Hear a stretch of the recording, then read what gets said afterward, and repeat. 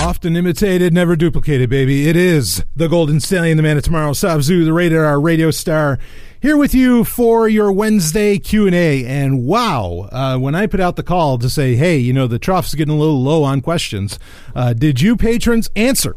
Because I've got a lot. But keep them coming, because, again, we do this every Wednesday, and I try to pack in as many questions as I can. In fact, something else, like sometimes I will use those questions for when we do the live Hangout Q&A, where, you know, people can join in, and, you know, I literally do it live on Google Hangouts. And it's such a great time. But if I have like preloaded questions for that, and say people are still coming in, you know, getting back from their day, whatever, and then they log in, or if there, you know, isn't a lot of questions going on in the YouTube live chat, I'll often use those there. So they're great for me to have. Any questions you have, you know, send them on. And if it's something that's like really, holy shit, I need to know the answer now, you know, you can tell me that, and I'll try to get to it as quick as I can in various Wednesday Q&As. But anyway, got a few things to talk about here before we get into the questions. And one of them, this just popped up. I was looking at an insider build of Windows 10, where the October update, of course, is coming out in, obviously, October. Well, we hope it's October, right? Remember the April update, 2018? That didn't come out till May. But you know, we'll see on that. But anyway, apparently now, and actually there's some news sources that are already reporting on it, but apparently, or not apparently, I saw it.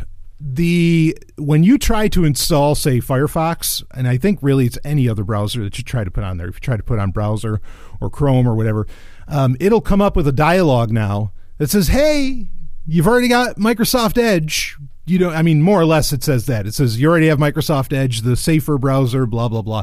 Not that that's an untested claim that it's a safer browser. Of course, there might be reasons why it's safer, not necessarily anything to do with code or its, you know, tech stack. Okay, it really has more to do with that most malicious actors don't see it as a target, I suppose. But anyway, I thought that this is pretty interesting. Not that Microsoft hasn't tried this bullshit before. I mean, they have, like, where in the File Explorer there'd be like an ad effectively for OneDrive and so on. I mean, I'm kind of two minds on this when I saw it. You know, in one sense, okay, I mean, is there anything wrong with it? Like, Windows is Microsoft's platform. Of course they're going to, you know, ask you to use the software that's already there. And honestly, going with software minimalism, even if that means using Microsoft Edge, isn't a terrible thing, right? We talk about software, you know, that's my concept that we've been talking about for a long time, that, you know, the more software you install, the more gateways, you know, to exploits that, or, you know, the more exploits are possible effectively with your PC. So it's not like it's a horrible thing necessarily to recommend. I don't see it so much as a strong arm, because it's not keeping you from installing it. It's giving you a certain reminder. And this is the second part of it, is that, yeah, it's just fucking annoying, right? In fact, I remember as a teenager, you know, as a very young person, how stupid and annoying I thought it was that it came up with a prompt, that Windows would always come up with a prompt asking, are you sure you want to delete this? Because maybe you don't, you know? And I'm like, no, I fucking hit delete. I want it to go away. I mean, as granted that box made a little more sense over time when you added in more features to right click. But there was a time where right click, you know, had maybe a maximum of 6 or 8 commands to it, and delete was pretty basic. I mean, now you can accidentally hit delete when you're trying to rename something, and that's kind of a problem. And of course, the real answer is learn your keyboard commands. But I mean, actually, when I go to delete something, it's usually not in a right click anyway. I firmly use my delete key. I'm a big believer in using the keyboard as much as possible. As powerful a device as the mouse certainly is, and one that I hope never goes away. But, well, at least on the present trajectory that we're on. But regardless of that, like, I get it, you know, that it's annoying. And for old-time Windows users, it is annoying. And there's something I fucking wish, I know this isn't going to happen, and I think I talked about in a recent Sovereign Tech Prime episode about, like, React OS.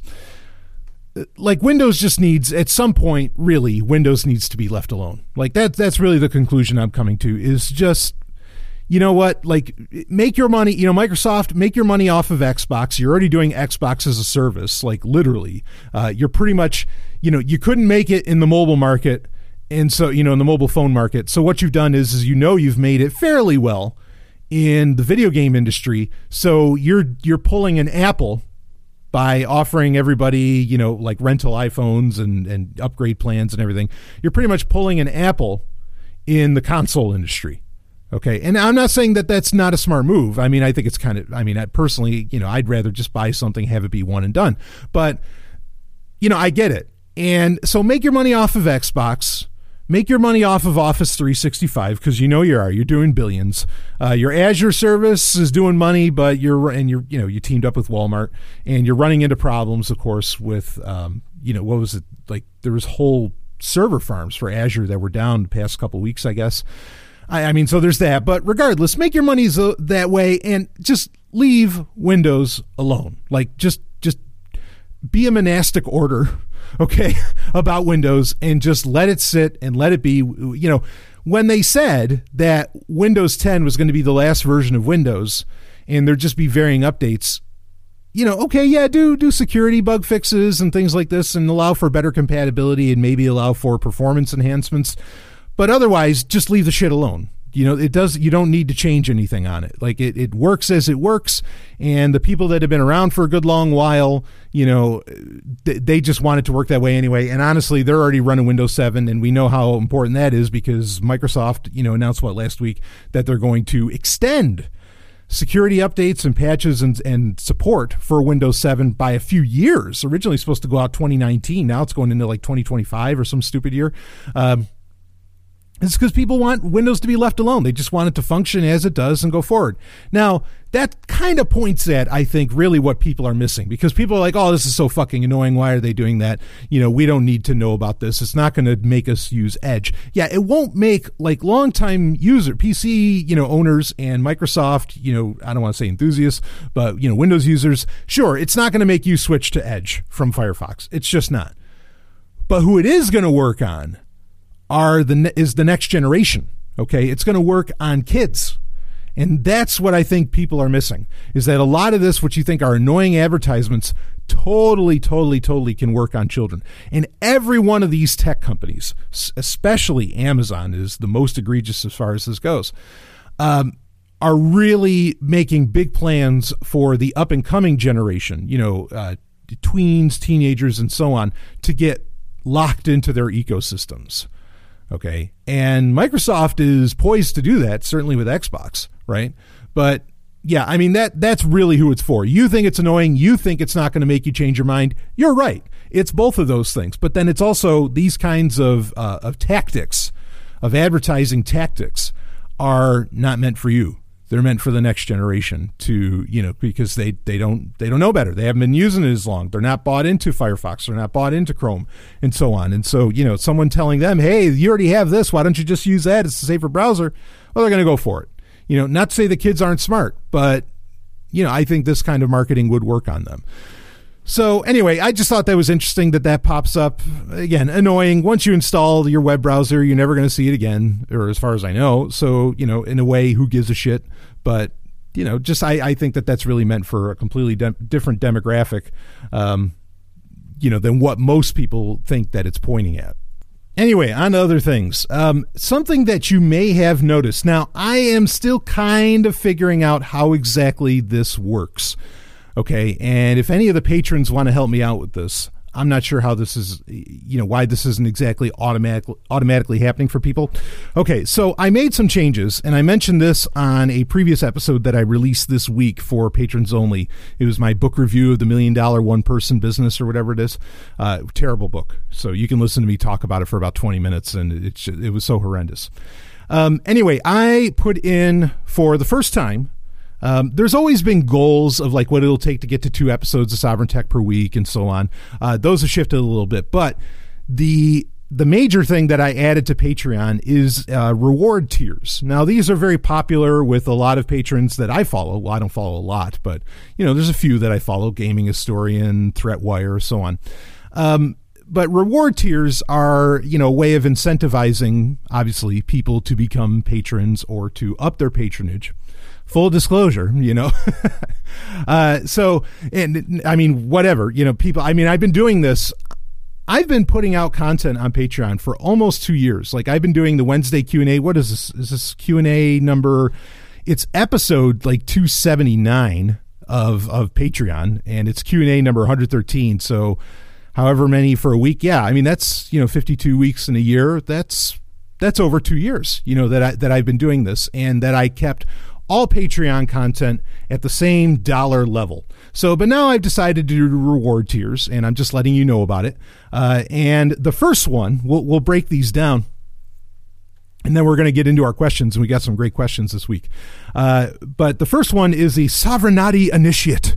And the Sovereignty was actually a term coined, like so many of the terms that I use for Sovereign Tech, coined by a Sovereign Tech listener. I don't make the shit up myself. Okay, not really. There's one that I made up myself, but I'll talk about that in a second. But anyway, the first one is the Sovereignty Initiate. Now, what you're going to get with that, okay, is that you will get most of the podcasts. Oh, well, really, you'll get all of the podcasts that you've already been getting as a patron at, say, whatever level you happen to be at, $1 or significantly more. Okay, so you get the monthly hangout, the live hangout Q&A. You're going to get the Wednesday Q&As. You're going to get the Star Trek update. You're going to get the Star Wars update. You're going to get Relationship Rhombus. Okay, you're going to get all those, the book reviews and all that shit. You're going to get all the usual podcasts that you get. And then also, you'll get the most of the posts that you've been getting, the Patreon posts you've been getting for a while. Like a lot of people have really enjoyed my playlist, my workout playlist posts. You get those. You get the short fiction posts. Like I said, I'm going to start putting the newsletter into the Patreon, into Patreon itself. You'll get that. And also you get access to the community page. So, not a whole lot's going to change for you if you're a patron. When we get into the other reward tiers, you get some add-ons. Okay, so there's not really any changes. It's just now there's going to be some more options for you to get. The next tier is the $5 tier. Okay, which here's where things get weird. Because I know there's a lot of you, most of you, I think, do like $5 a month. And it didn't seem to auto add you to this. Okay, so if you are a $5 a month subscriber or patron, you might want to go to the Patreon page and click Join Tier, and it shouldn't double charge you. If it does, let me know. But I'm still kind of figuring out exactly how this is working. I've been emailing Patreon to get some answers on it. But you might just have to click Join Tier and then you're in. But you will get, this is finally like a year and a half, I think, after I initially announced it. User Podcast is going to start coming out, but it's going to be exclusive to the $5 tier. Okay, so the User Podcast, which, I could talk about that more when it comes out. But that's, anyway, I have a little description on the Patreon page that you can read about it. But that's finally happening. So that's part of why I finally started setting up these tiers, is because a lot of these things are finally coming to fruition. So the other thing that you'll get with that, so with the $5 tier, you're going to get the User Podcast. But then also, I'm going to start sharing stories and little write-ups kind of about, and we'll get into some of this in this episode, in this Wednesday Q&A, about some of the crazier shit, okay, or what I think people would think is crazier shit that I espouse, believe, research, study, etc. This is going to get into maybe more of the conspiratorial stuff, a lot of the history and so on, and I am going to share stories about that and little write-ups about that going forward. But those will only be accessible through the $5 tier. And believe me, I would love to converse with you, because it's going to be a Patreon post, right? It's not going to be like a podcast. Okay. They're just going to be Patreon posts where I'll share a link and I'll talk about it and whatever. I would love for people to talk with me on those posts, and share your thoughts, and we can converse, because Patreon has that social aspect to it where you can do that. So I'm pretty excited about sharing those, because honestly, I just feel I need to talk about this shit with somebody. Okay. And it might as well be you, because I already know you're interested because you're paying to hear me. So, so what the hell? But anyway, the reward level for that, reward levels have names, whatever, and people usually give like a title to a person at those reward levels. That is if you go for the $5 tier, you are a dilettante in the triple black arts. Now, the Triple Black Arts. In fact, this is kind of funny. Well, I'm going to tell you a little bit about Triple Black in a minute here. But anyway, let's go to the third reward tier. And there might be more in the future that I'm going to add in as more things get released. But right now we have 3 reward tiers. And the third one is definitely a high dollar one. It's the $100 reward tier. And this is for the master of the Triple Black Arts. So if you do $100 a month, you are a master of the Triple Black Arts. How do you get mastered at the Triple Black Arts? Well, the $100 reward tier gives everything that all the others do, but once a month, you will get a private 1-hour conversation with me. We'll set it up. We'll do it over Skype or Hangouts, whatever makes you comfortable. Hell, we could even do it over Signal if you prefer. And it could be about anything: tech consulting, security consulting. We could talk relationships. We could talk science, history, gaming. Hell, yeah. I'd love to talk gaming with people. But that's $100 a month. So you get a 1-hour conversation per month. For that, and we would schedule it and make all that happen. So those are the reward tiers happening. Now, the Triple Black Arts, okay, if you're wondering, what the hell does that mean? What is it? Maybe you've never heard that. Of course, I have a long-standing reputation of being called the man in Triple Black. Now, that's a term that I came up with. That's one of the original ones from way back, episode 1 of Sovereign Tech, that I came up with. Okay, the man of the Triple Black, or, the man in Triple Black, meaning how I wear constantly all black. Now, I got messaged on Patreon, a funny story by a guy, and he said, I've been wearing mostly all black lately, Bravo. And today I'm wearing my Sovereign Tech t-shirt and a black jean jacket and a cone. Let me just stop there. Man, you got to be looking so sexy in that. A Sovereign Tech t-shirt, a black jean jacket. You're probably wearing black jeans, I'm guessing.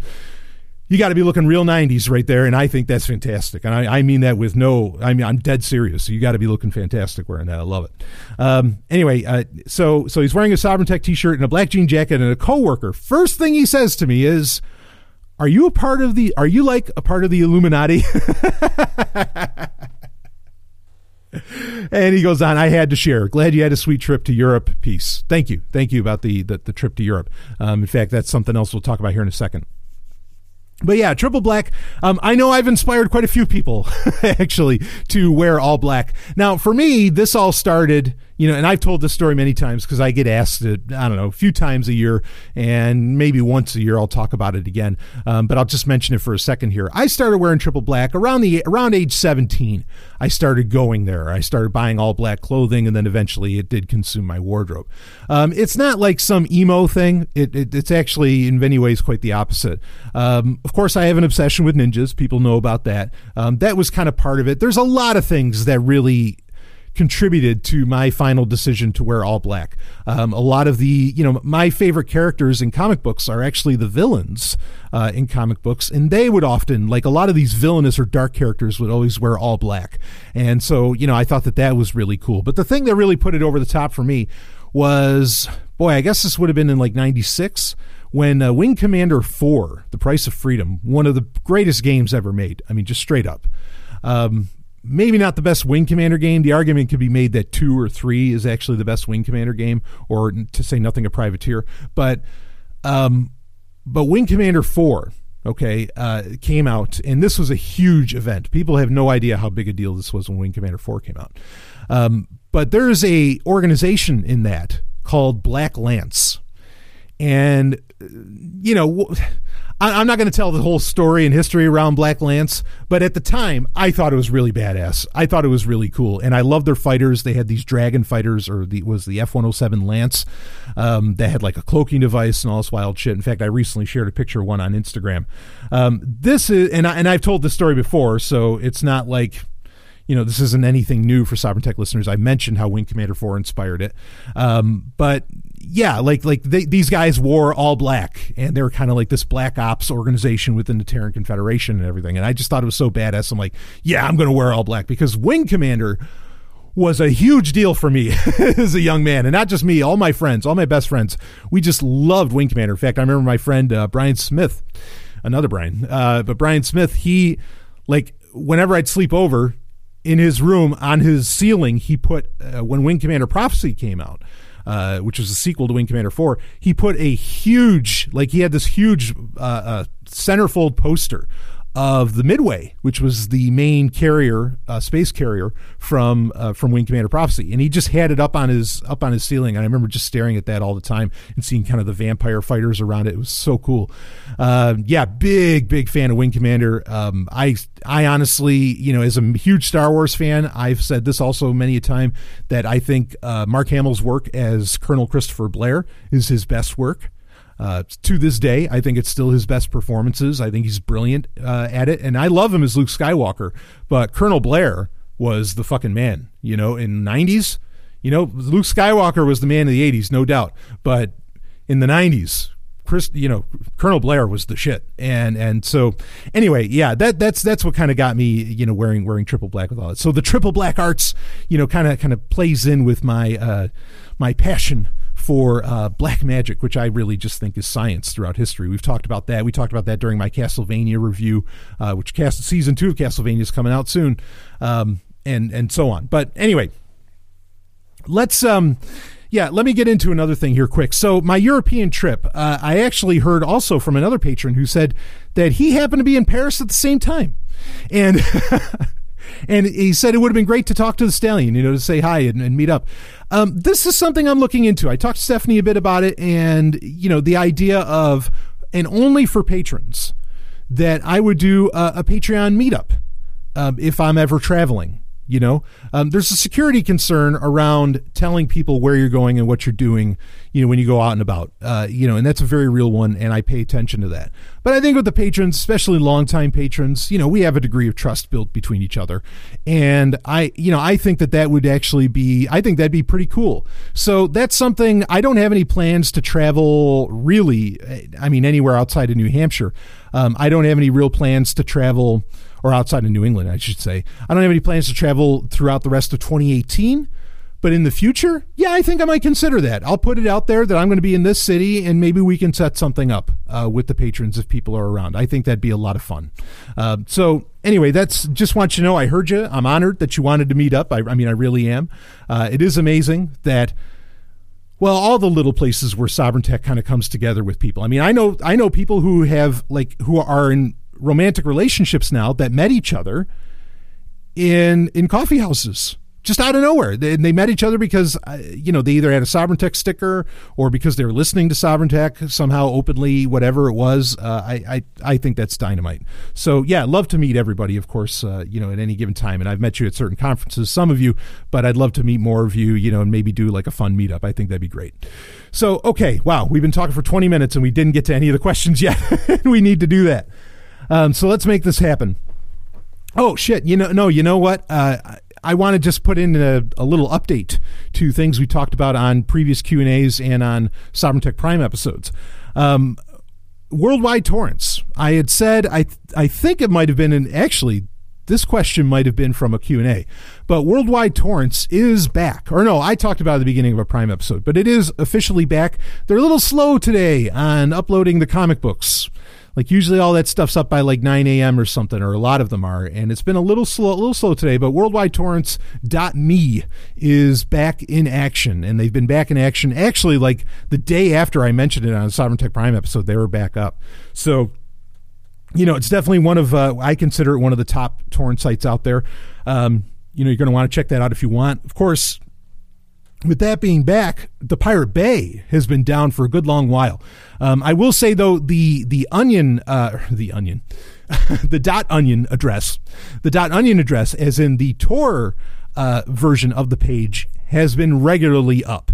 And there's still plenty of torrents getting uploaded to it. So I put a link for the .onion address for the Pirate Bay if you need it in the show notes for this episode. So Pirate Bay is not really down. It's just on Tor. Honestly, I wouldn't mind if it just stayed on Tor, you know, and it was never like, you know, available on the broader web. I think that'd be okay. But anyway, so, you know, these sites are up and out there. If you thought that they were down, they're actually still out there. And Worldwide Torrents did change their URL. It wasn't .eu anymore. It went to .me. But they're alive and happy. So, okay, or alive and kicking, I should say. So let's get into our questions finally. And all of these were asked on Patreon in various forms, and I really appreciate that. I love it that, you know, that people are using the Patreon page in general. It's really the hub where I like to interact and do things.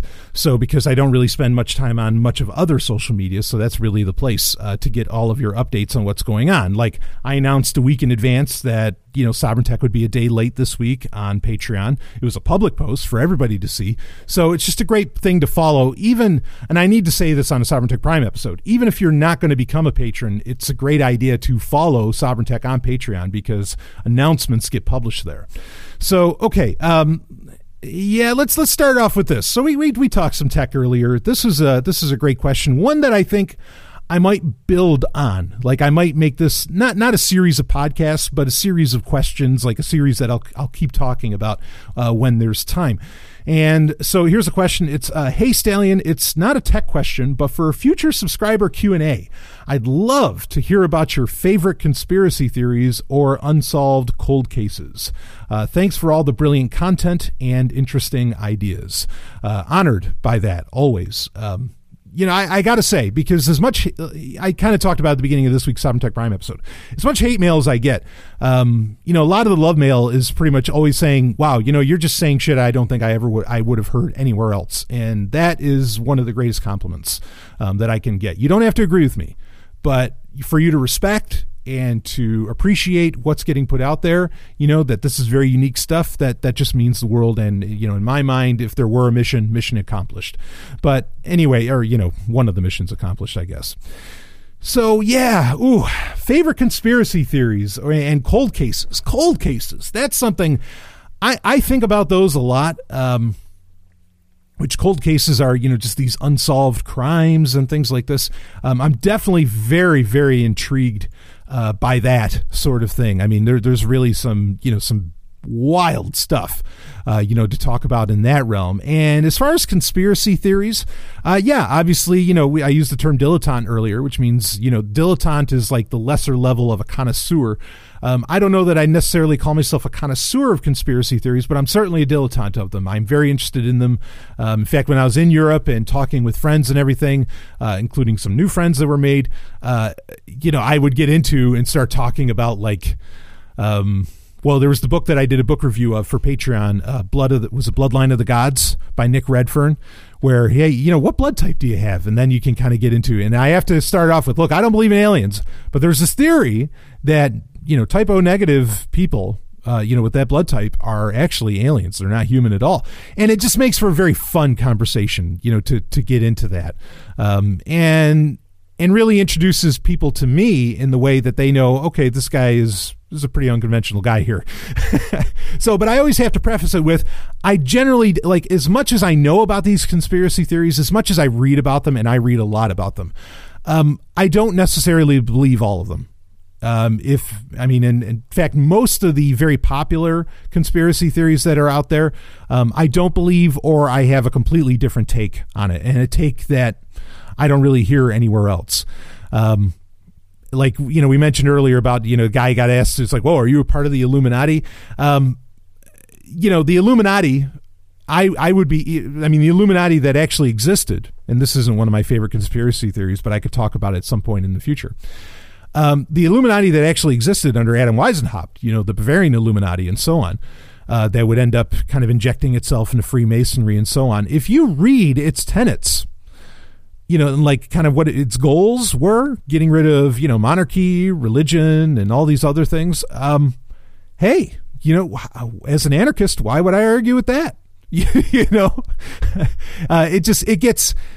The problem is that, here's the thing with a lot of conspiracy theories that we have to understand. In fact, this plays into the one I'm going to get into, is that so many conspiracy theories come with are a package deal with Christian ideology and Christian concerns, Satanism, and so on.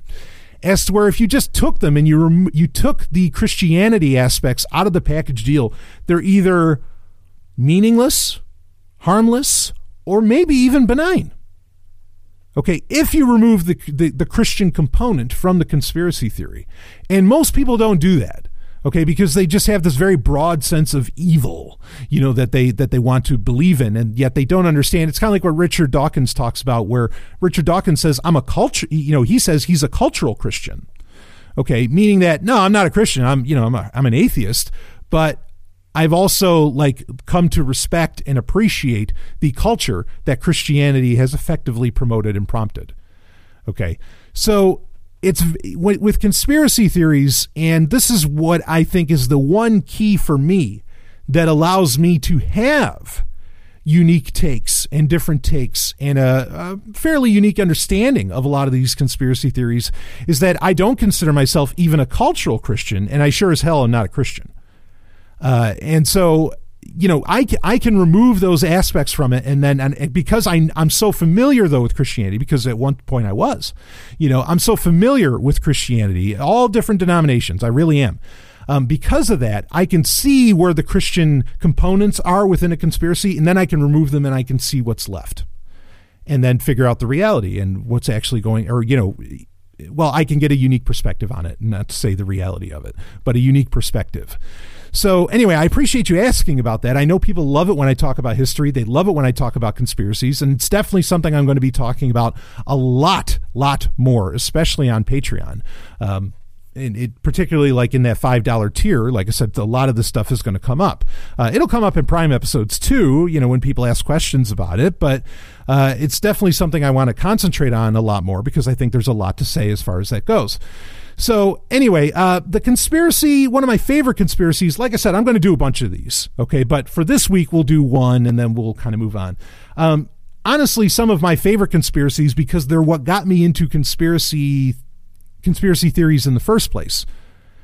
And I'm not using the term conspiracy theory necessarily as pejorative, because some conspiracies are absolutely fucking real, you know? And so, you know, it's a term that describes a thing. I mean, it doesn't have to be a pejorative. You know, how I first got into conspiracy theories was I was accused of being a part of one. Because I'm ethnically Jewish. I was, in fact, at the time that I got accused, I was an atheist. But I got accused of being effectively a lizard Jew, and that started me down the whole trail. And like, you know, you start reading about David Icke and, you know, find out about all these other people and you go, holy shit, there's a lot of people that really believe this. And some people do think that really the lizard thing is just a metaphor, and that actually everything David Icke is saying is really just a metaphor, but he is laying out some kind of grand truth. I don't agree with that either. But anyway, regardless, I have heard, you know, especially when I became a Christian later on, you know, Christianity is just laced. Well, it's like one giant cosmic conspiracy, right? That Satan is engaging in. He's trying to dupe everybody, and that's the great conspiracy. Now, so in Christianity, you have some of the best conspiracy theories, some of the most interesting ones. And so some of my favorite ones are actually ones that have to do with, well, to use the phrase, my people, that have to do with Jews, because I am curious. You know, you can't help when you're raised Jewish, which I was, okay, became an atheist as a teenager, a Christian when I went into the military, and then was a Christian for a little while after that. And then fortunately came to my senses and I became an atheist, you know, again in my later 20s. But anyway, you know, I was raised originally, you know, going to synagogue, the whole thing. And you can't, I mean, they hammer upon you, you know, how, guess what? Because of your ethnicity, you have been the bastard stepchild of history. And you have been constantly stepped upon, trod upon, fucked with, oppressed, and so on, you know, and you got to be ready at all times because it might just happen again. And a lot of conspiracies revolve around this idea, though, that the oppression that the Jews have gone through has often been justified. Justified in that, you know, I mean, it's one thing to say when, you know, you're being conquered by Babylon, you know, the northern and southern kingdoms of, you know, of Israel.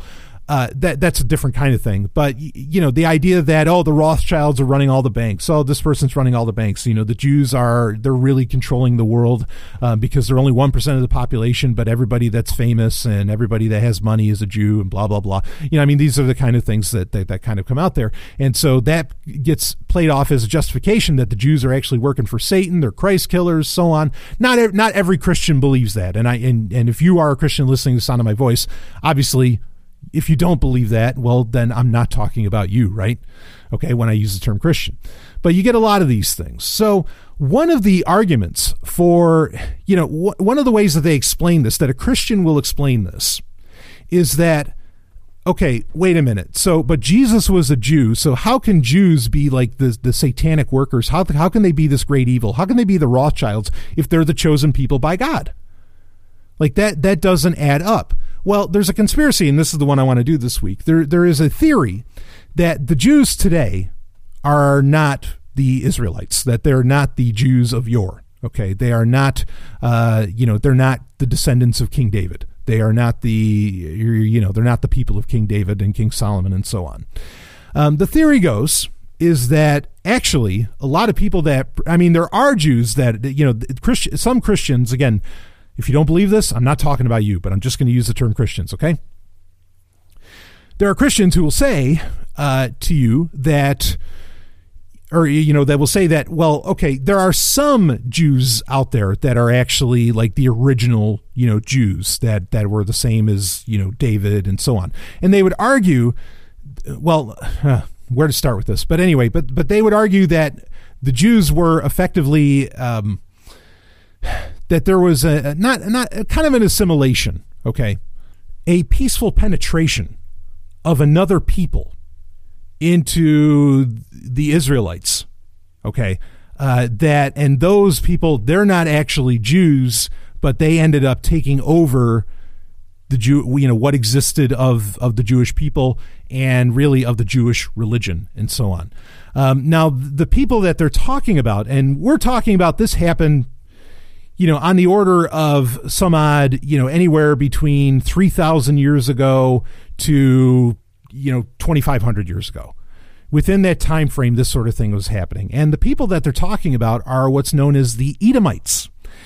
Now, who are the Edomites? Well, interesting thing. The Edomites were actually the descendants of, if you're going to believe Torah, if you're going to believe the Bible, the Edomites were the descendants of Esau. Now, maybe you don't know in the story of in the book of Genesis, the story of Jacob and Esau, okay, which Isaac, who's the son of Abraham, right, the Abrahamic religions, okay, Isaac has two sons. He has Jacob and Esau. And there is a classic story that happens between these two where Esau is actually the older son between the two. And so he's supposed to get all of the birthrights and everything and inherit all the promises from God. Okay, from Elohim, right? He's supposed to get all of those promises because he's the descendant of, he's the oldest descendant of Isaac. Well, a bit of trickery happens. And in fact, Jacob's name, anyway, that gets into a whole thing where he ends up being named Trickster, which other people use to kind of say that the Jews are inherently evil because their ultimate progenitor is is called Trickster, and so they're all pulling a trick. But anyway, that's another story. But Esau loses his birthright to Jacob. Okay, and then Esau, kind of the history goes, Esau runs off. Okay, and kind of founds his own nation. Now, Esau, he was named Esau in reference to the idea that he had red hair all over him. So he's this red-haired individual, okay? And the Edomites would be known as kind of like these red-haired people. Obviously not all of them could be red-haired, but the color red is a big part of this, okay? And that I'm going to explain later on. So, but Esau ends up founding this nation called Edom. Now, this is not the first time that this kind of claim has ever been made. You have where you have Abraham's other son that he didn't have through Sarah, okay, who ends up, Ishmael, who ends up being the claim is that he is the person that founded the 12 princes and pretty much the Arab nations. And at the end of the day, Islam comes out of not Isaac, but Isaac's half-brother, Ishmael. So this idea that there's these sons that found these giant nations, very very concept throughout history. Not a weird thing to hear at all. As far as the reality and truth so much around all of that, that's another story. But anyway, so the claim is that Esau founds this, he goes away and he founds this other nation that's always very much nearby. And there's kind of a prophecy around that. There's always very much nearby the descendants of Jacob, okay, who would end up being called Israel, and then then we get the 12 or actually 13 tribes of Israel. So Esau founds Edom, and Edom is this very real, the Edomites are these very real troublemakers, at that time in history. Again, we're talking about 3,000 years ago to about 2,500, 2,500 years ago. And the Egyptians mention them. I mean, it's not something that's just in the Bible. The Edomites were an actual people that there are independent sources that reference them. Okay, like during the time of Ramesses III, there's mention of them and so on. And you get a lot more of it. Josephus talks about them. I mean, there's a lot of independent resources outside of Torah, outside of the Bible, that that references these people. So, but the claim goes, effectively, that these Edomites inject themselves. I mean, there's points where the nation of Israel ends up conquering them. Again, they're just nearby. But then and Torah is pretty clear that they, like the Israelites, kind of take wives within within the Edomites and really like assimilate the Edomite people in. But now the argument goes is that actually the Edomites, it went the other way around. That while yes, Israel kind of conquered the Edomites subversively took over the Israelite people and, effectively claimed to be the Jews. And so the argument would go is that, for example, you have the names like Rothschild, right?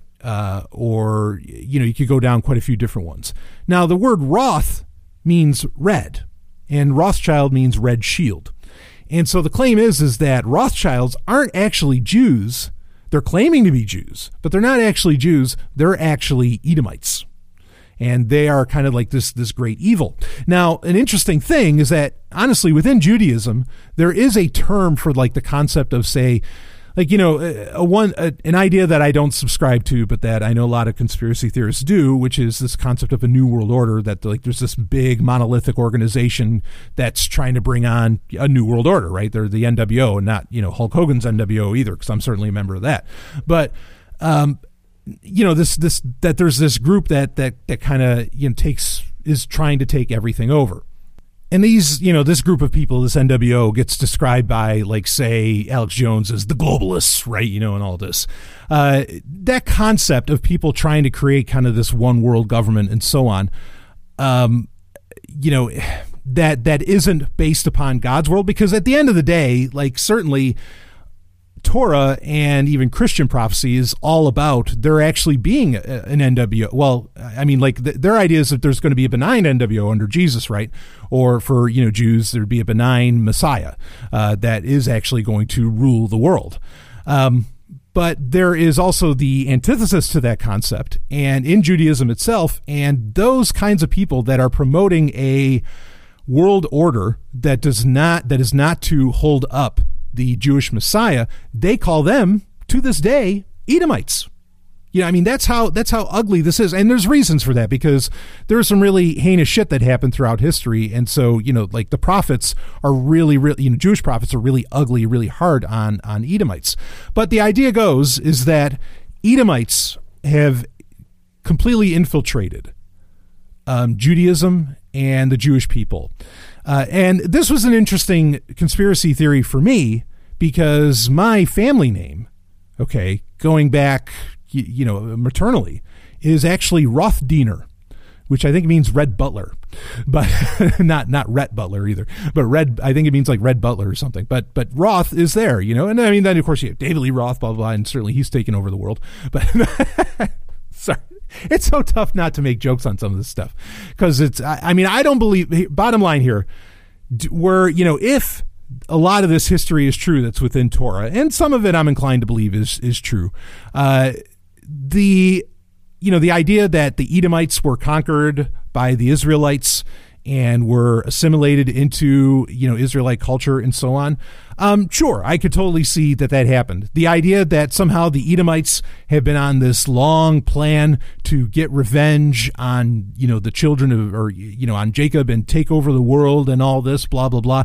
Well, first off, we have no sign whatsoever that Esau had any plans for world domination. I mean, of course, maybe that's it. Maybe because the Edomites took that part of the Torah out, and so we don't know what Esau was really going to do. Maybe there's this whole prophecy around Esau that he's the Antichrist or whatever. I mean, this is where this stuff goes. But the basic concept is, and there's a few plays on this conspiracy theory, is that while the Bible talks so glowingly about Jews, the Jews today that are running the world, and that's the claim, is that they're running the world. I would claim quite the opposite, quite frankly. But the Jews that are running the world, that they're not really Jews. They're actually the sons of Satan, as it were, or at the very least, the sons of Esau, who's not considered one of the good guys and who, fucked with God's promise. Yeah, that's kind of one of my favorite ones that I keep hearing, is that Jews aren't actually Jews. We're some kind of like evil, and honestly, like compared to a lot of Christian ideology, I am evil, so I can almost have fun, with the conspiracy theory, as far as that goes. This gets into, like, it does highlight some interesting points that I think shines a light on the really not so monotheistic history of Judaism and of the Israelites and of the Jewish people. I think, like this, so the Edomites themselves, which, like I said, I think historically, and because there's so much historical evidence for them, I do think that they ended up getting assimilated into the kingdoms of Israel. I really think that they happened. And also under Nebuchadnezzar II, like they helped conquer, the Judea. And so, that's part of the reasons why they're talked about so nastily. And that's also where I think kind of the idea of these world conquerors being called Edomites comes from, right? Because Babylon is one of the concerns that, Daniel would end up bringing up and so on, from the book of Daniel. But the Edomites did have their own religion. They had their own I don't want to say it's unique, actually quite the opposite, but they had their own religion. They believed in a deity called Kos, and Kos is very interchangeable when you read about and you learn about, or what evidence we have for Kos. It's very interchangeable with the God of the Hebrews, with YHWH. Okay. Which I know a lot of people want to say that that's Yahweh. No, I've said this many, many times over. I don't think we know what the Tetragrammaton, which is YHWH. I don't think that we know how that's actually pronounced. Because if somebody did know how to pronounce it, I think weird things would happen. But that's all I'm going to say about that for right now.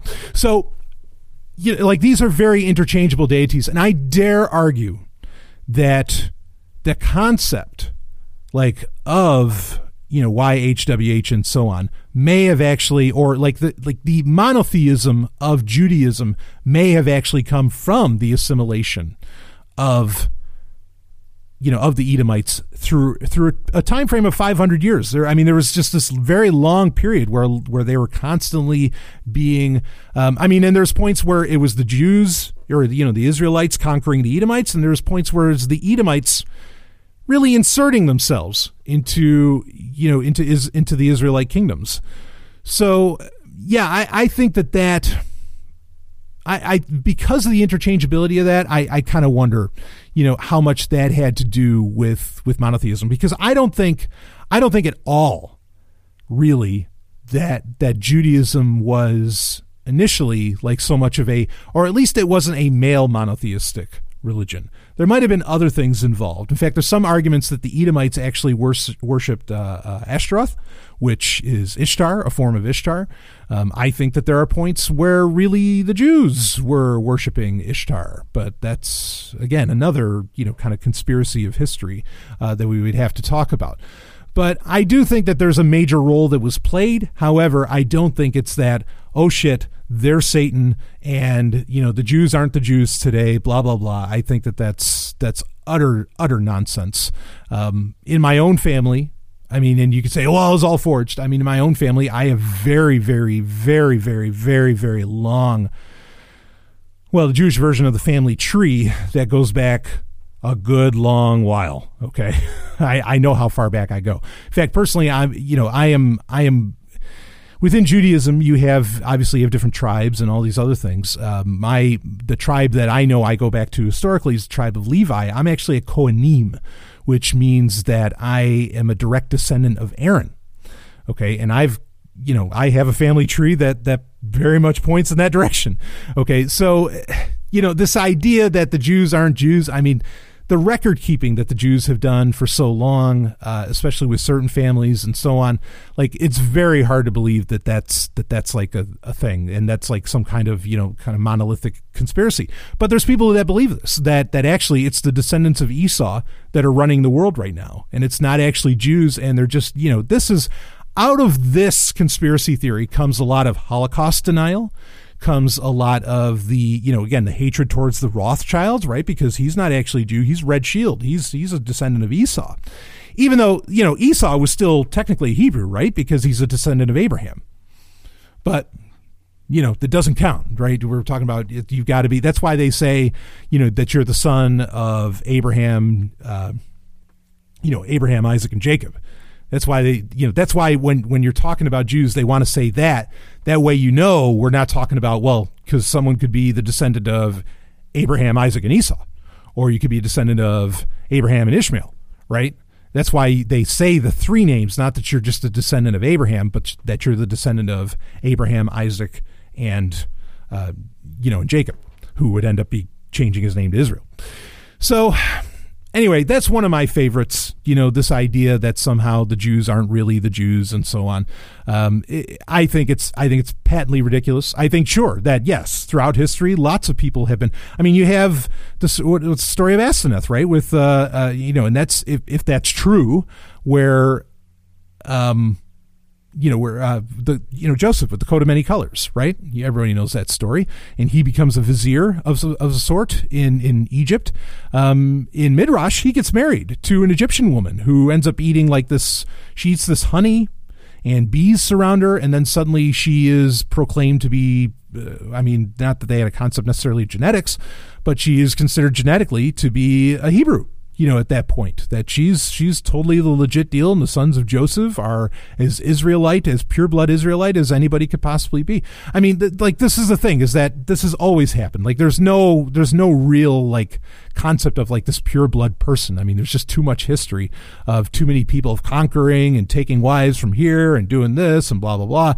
For it to necessarily, for this concept of a pure blood to be a thing, and the idea that the descendants of Esau and so on. Sure. Okay. Like I said, I'm a Kohanim. And so that means I'm technically a descendant of Aaron. How much DNA relation could I possibly have if Aaron was even a real person? How much could I have? Come on. So, all of this stuff, it turns into a very real racialism. I think that there's something to be said for, genetics and how that plays in nature versus nurture, what part of nature plays into a person's attitude and so on. But this whole idea of all these different bloodlines and a lot of these other things, it gets into very, very odd territory. And I think when you start laying out conspiracies of history, that there's this one people that has just been going down throughout time and they all have the same genetics and all that it's a very, very tough pill to swallow. As far as that goes. And this idea that the descendants of Esau are running the world, give me a break.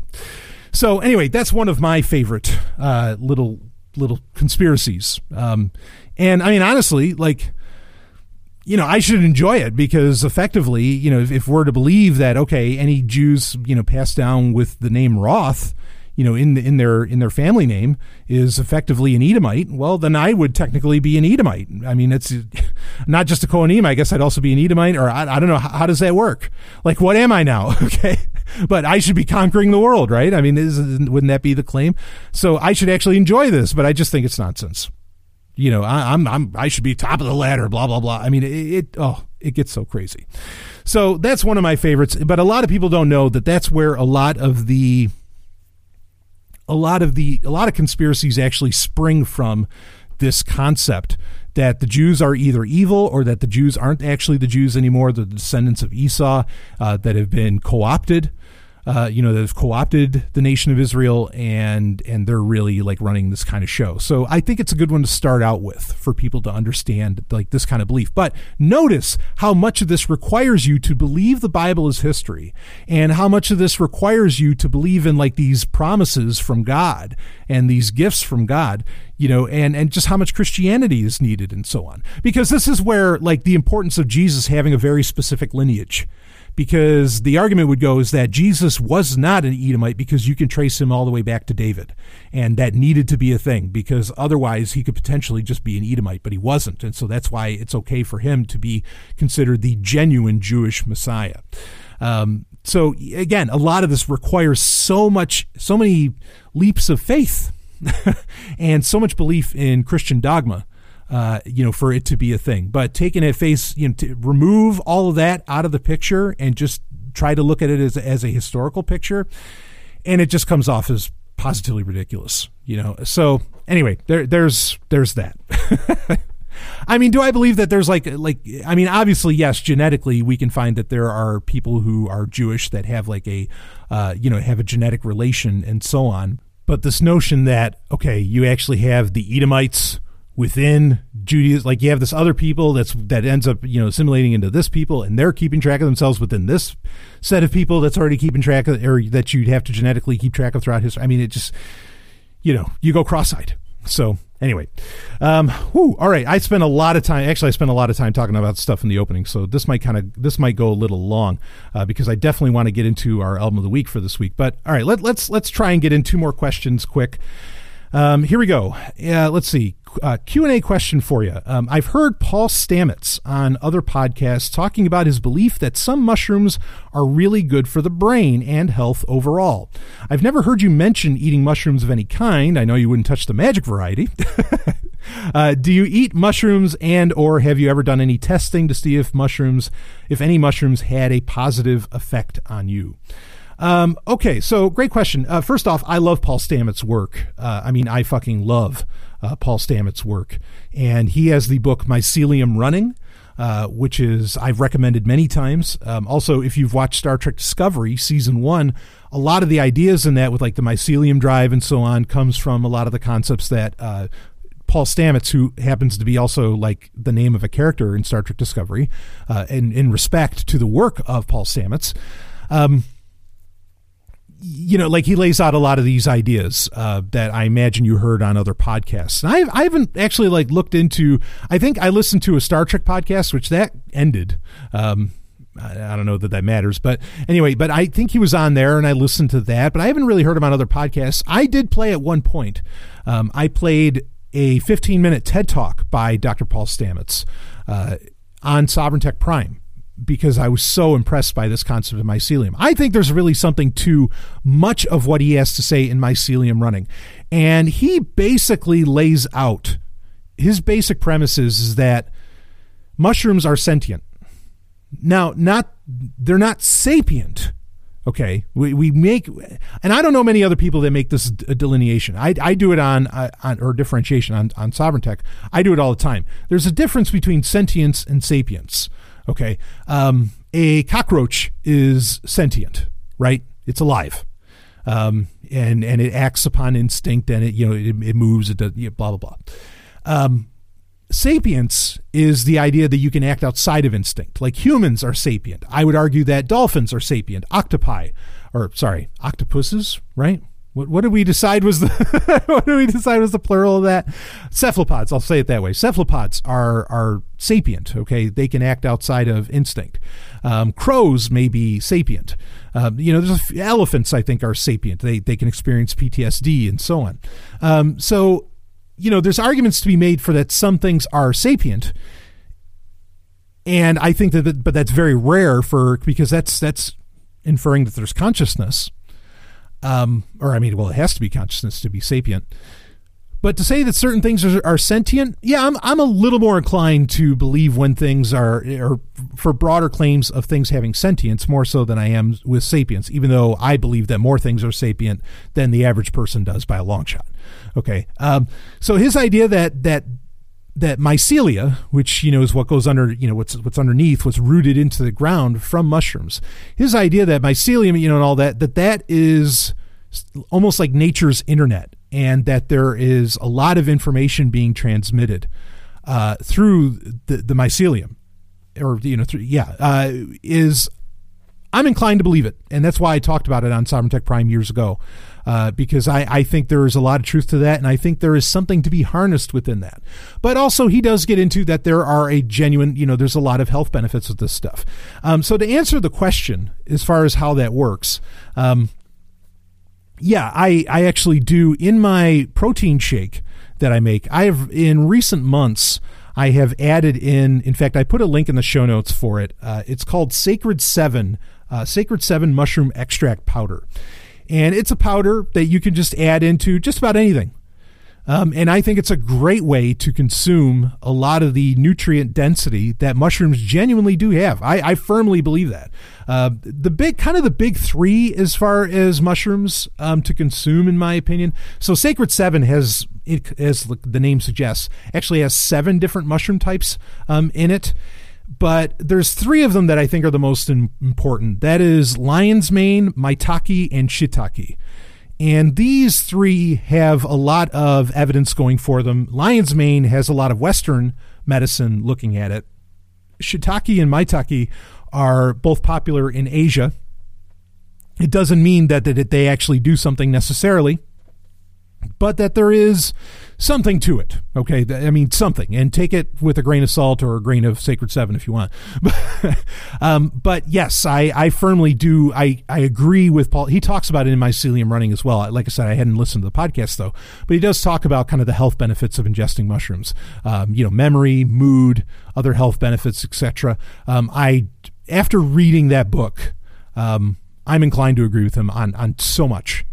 And I mean, there's a lot of, and I talked about it in the Sovereign Tech episode. There's a lot to explore with this concept that, there is this, nature's network that mycelium make up, from mushrooms. And so, yeah, I mean, there's so much to talk about with that. But I totally recommend reading the book Mycelium Running. But yes, I do agree. And I mean, I can only speak anecdotally as far as how it's affected me, but I do think it's helped out quite a bit with mentality and also mood, because I'm one that can be prone to brooding at times, even though I'm a very excitable guy. A lot in my natural state seems to be, more like Bruce Wayne sitting in the Batcave or something, but with like the Thinker with my fist, under my chin. But regardless of that, yeah, I definitely consume those, and I recommend. I think Sacred 7 works great. Stephanie loves it too. If that means anything to you, because certainly she knows her shit. Dr. Stephanie Murphy, PhD, is the real deal, and she researches this stuff pretty heavy. And I get to take the benefit of that research. And yeah, so I agree. Ingesting mushrooms, right on, go for it. Like. Again, lion's mane, maitake, and shiitake are the most important. And shiitake is very popular, and it's fun to just say shiitake. So, all right. Yeah. So improvement in mentality, mood, clarity. I think it's there. All right. Let's go on to another quick question, because it's also a health question, and then we'll get into our album of the week here fast. So let's see. Forgive me if you have already mentioned this in earlier shows, but have you completely abstained from consuming soft drinks or any other sugary product? Not completely, especially when I travel. This is the hard part, and this is kind of why I love traveling, and then I hate traveling at the same time. I love it because I love to see the world. I hate it because it can break up my very regimented routine, daily routine, and also my diet and so on. And not that I'm giving into anything like, oh, what the hell, I'll have a Diet Coke or something like that. I mean, I have severely, and I mean severely cut down. So, for example, like I used to drink, and I hate to admit this, I used to drink Diet Coke like every day, all the time. I could probably go through like a 2 liter a day. It was so terrible. Like, I mean, I just drank it nonstop. And this is even, in recent years, not talking about when I was a younger man, I was drinking Jolt Cola like there was no tomorrow. Okay. Or even Pepsi AM. Holy fuck, I love Pepsi AM. Pepsi as coffee. Yes. Loaded up with that caffeine. That's the thing in the 90s. Anyway, but so today, like if I'm having every once in a while, I'll have a pizza party. Okay. Where I'll order like a pizza from Domino's or something. And fuck, if you ever open an account with Domino's, they will email you every day like 5 p.m. Eastern, knowing that that's when you're about to eat. Hey, want to have a pizza? And they'll give you some kind of deal. And God damn it, sometimes it doesn't catch me. So,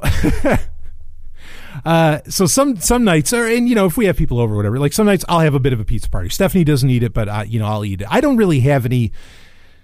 Some people are gluten-free and dairy-free and so on, or some people are keto because of allergies that they have. As far as I can tell, and I've done testing on myself, okay, where I've, taken out foods for a month or two and then reintroduced them, what happens. As far as I can tell, I don't actually have any allergic reactions to gluten or dairy, okay? And I'm also, I'm not boasting. I'm just saying it's not affecting my fitness whatsoever. If anything, I eat too little, usually. I'm not eating enough. That's a concept that I've had to consider lately, just because I got to get my gains up. So anyway, because I'm trying. I mean, right now I'm just about 19-inch. I'm almost a 19-inch biceps, or 19-inch arms, I should say, because that's bicep and tricep. And I'm really trying to get above 20. So anyway, I have to figure out what's going on there, and it probably has something to do with diet. It's not because of eating pizza. Like I said, I think I'm just eating too little. But regardless of that, so every once in a while I have a pizza party. When I have a pizza party, I like to have a Diet Coke with pizza. It just feels 90s to me. It's the thing that you do, and I will do that. So no, I haven't completely removed sugary products. I still will have peanut butter that will contain sugar often enough. I will have certain chocolates that will contain it often enough, but I've just severely limited it. It's on the rarest of occasions, that I'll end up having it. And, I think that's the way to go forward with a lot of this stuff, unless it's it really affects you. Stephanie is very dairy and gluten, allergic to gluten and dairy in a very severe way. It shows up on her body in ways that, she could talk about that at other points. So she just can't do it. But if you're not somebody that's allergic to the stuff, and I know the concerns around soft drinks that, they make you fat and all this stuff. I know, like I said, in extreme moderation, I don't necessarily see the harm. Actually, there's talk about a wild conspiracy theory. There's a conspiracy theory that there are nanites inside of soft drinks that could kill you on a whim. And you could look this up on Google. Maybe I'll talk about it in a future one. I don't believe it for a second, but I know some guys in the Liberty Movement who did. And those are some strange conversations to have. Let me assure you that Pepsi is putting, because they're Bilderberg Group, and Pepsi's putting nanites that can kill somebody in an instant into soft drinks, and you just keep drinking them. And oh, wow. Anyway. So, so no, again, I haven't completely taken them out. I think it's a fine and dandy thing if you do, but there's occasions where, I allow myself the pleasure. And it totally has to do with, it's not even so much about the flavor. It is in a way, but it's almost totally about the aesthetic, right? It's about, okay, tonight we're going to have a pizza party. We're going to play some Super Nintendo, and I'm going to have some soda with it, and we're going to rock like it's 1995, and that's really what it's about for me with that. It was the same thing. So believe it or not, there was a time frame where I smoked cigars. I don't do it anymore, but there was a time frame where I did it, and the only time I would do it is if we were going to a casino of some kind, and I would smoke a cigar. The whole reason that I would do that was completely about the time and place. It was not because I actually liked the flavor of cigars. In fact, most of them I didn't. I usually end up getting a Garcia Vega or something like that, and it didn't even taste good. But it was just all about having the look of walking around with the cigar in the mouth and so on. That's all it was about, So sometimes things are just about aesthetic. And in fact, I think it's important, if there's something you're trying to cut out of your life, try to see if it is just aesthetic that you're doing it for, if it is just a social thing that you're doing it for, and so on. Because you can't really cut it out of your life if you don't know its origin, if you don't know why you're doing it in the first place. So something to look out for. And when you realize that something's aesthetic, it's easy to cut it out. Just like with soda. I realized a lot of it was just aesthetic. It was me thinking back to, honestly, 90s cypherpunk days and other things and parties that go on there.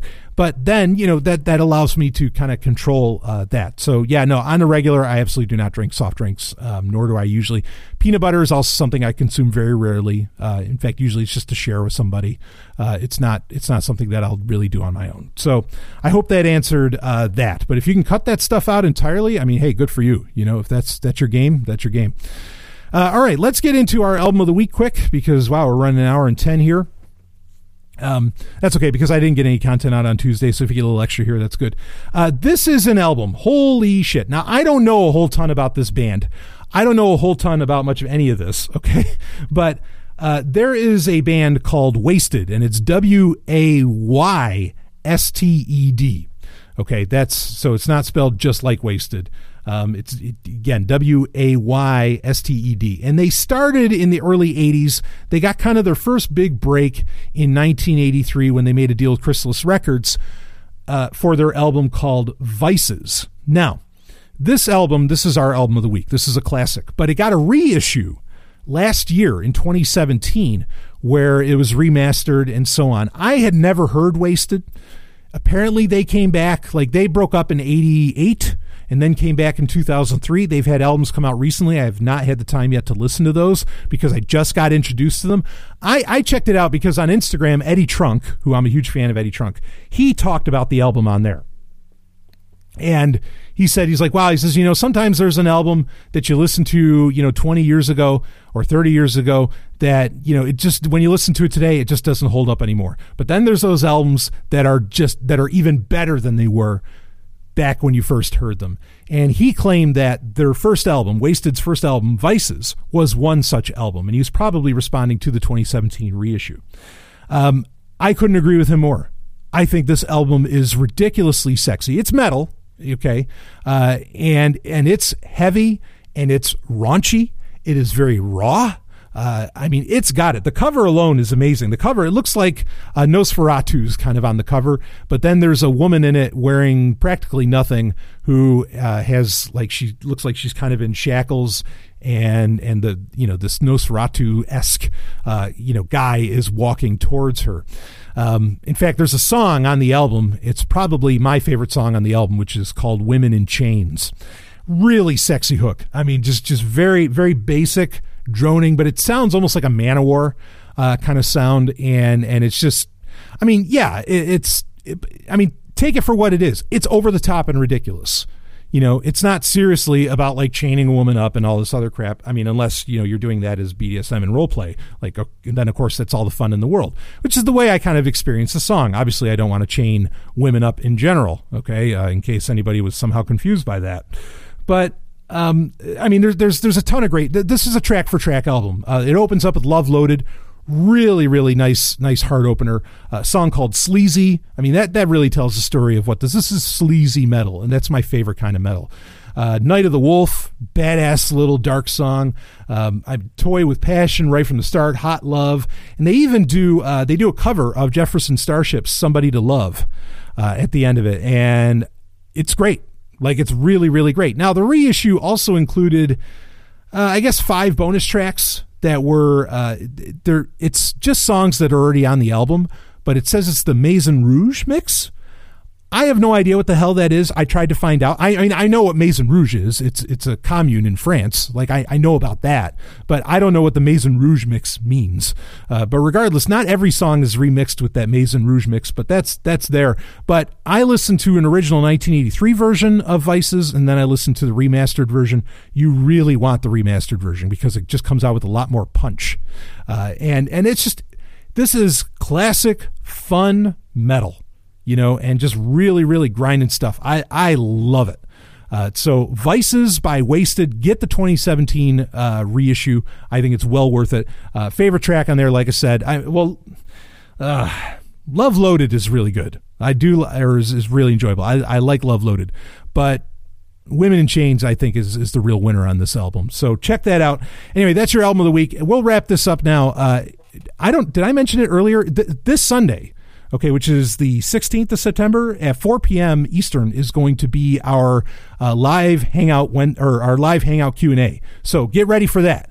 We ended the last one in August's live hangout. We do one a month. We ended that on quite a high note. And I think this one's just going to take it even further. We'll see what ends up happening. But bring your questions, or you can get them into me early if you want, and I could talk about them on there. But we do it live, baby, and you can be a part of it. Of course, look out for the post on the actual Sunday to get the links for it. So, but your live hangout Q&A coming up this Sunday, September 16th at 4 p.m. Eastern. And that's it for your Wednesday Q&A. Wow, did we talk about a lot. Let me know if you think it's nuts. We'll see if anybody deletes their patronage because of what I talked about. But I will see all of you, on the other side.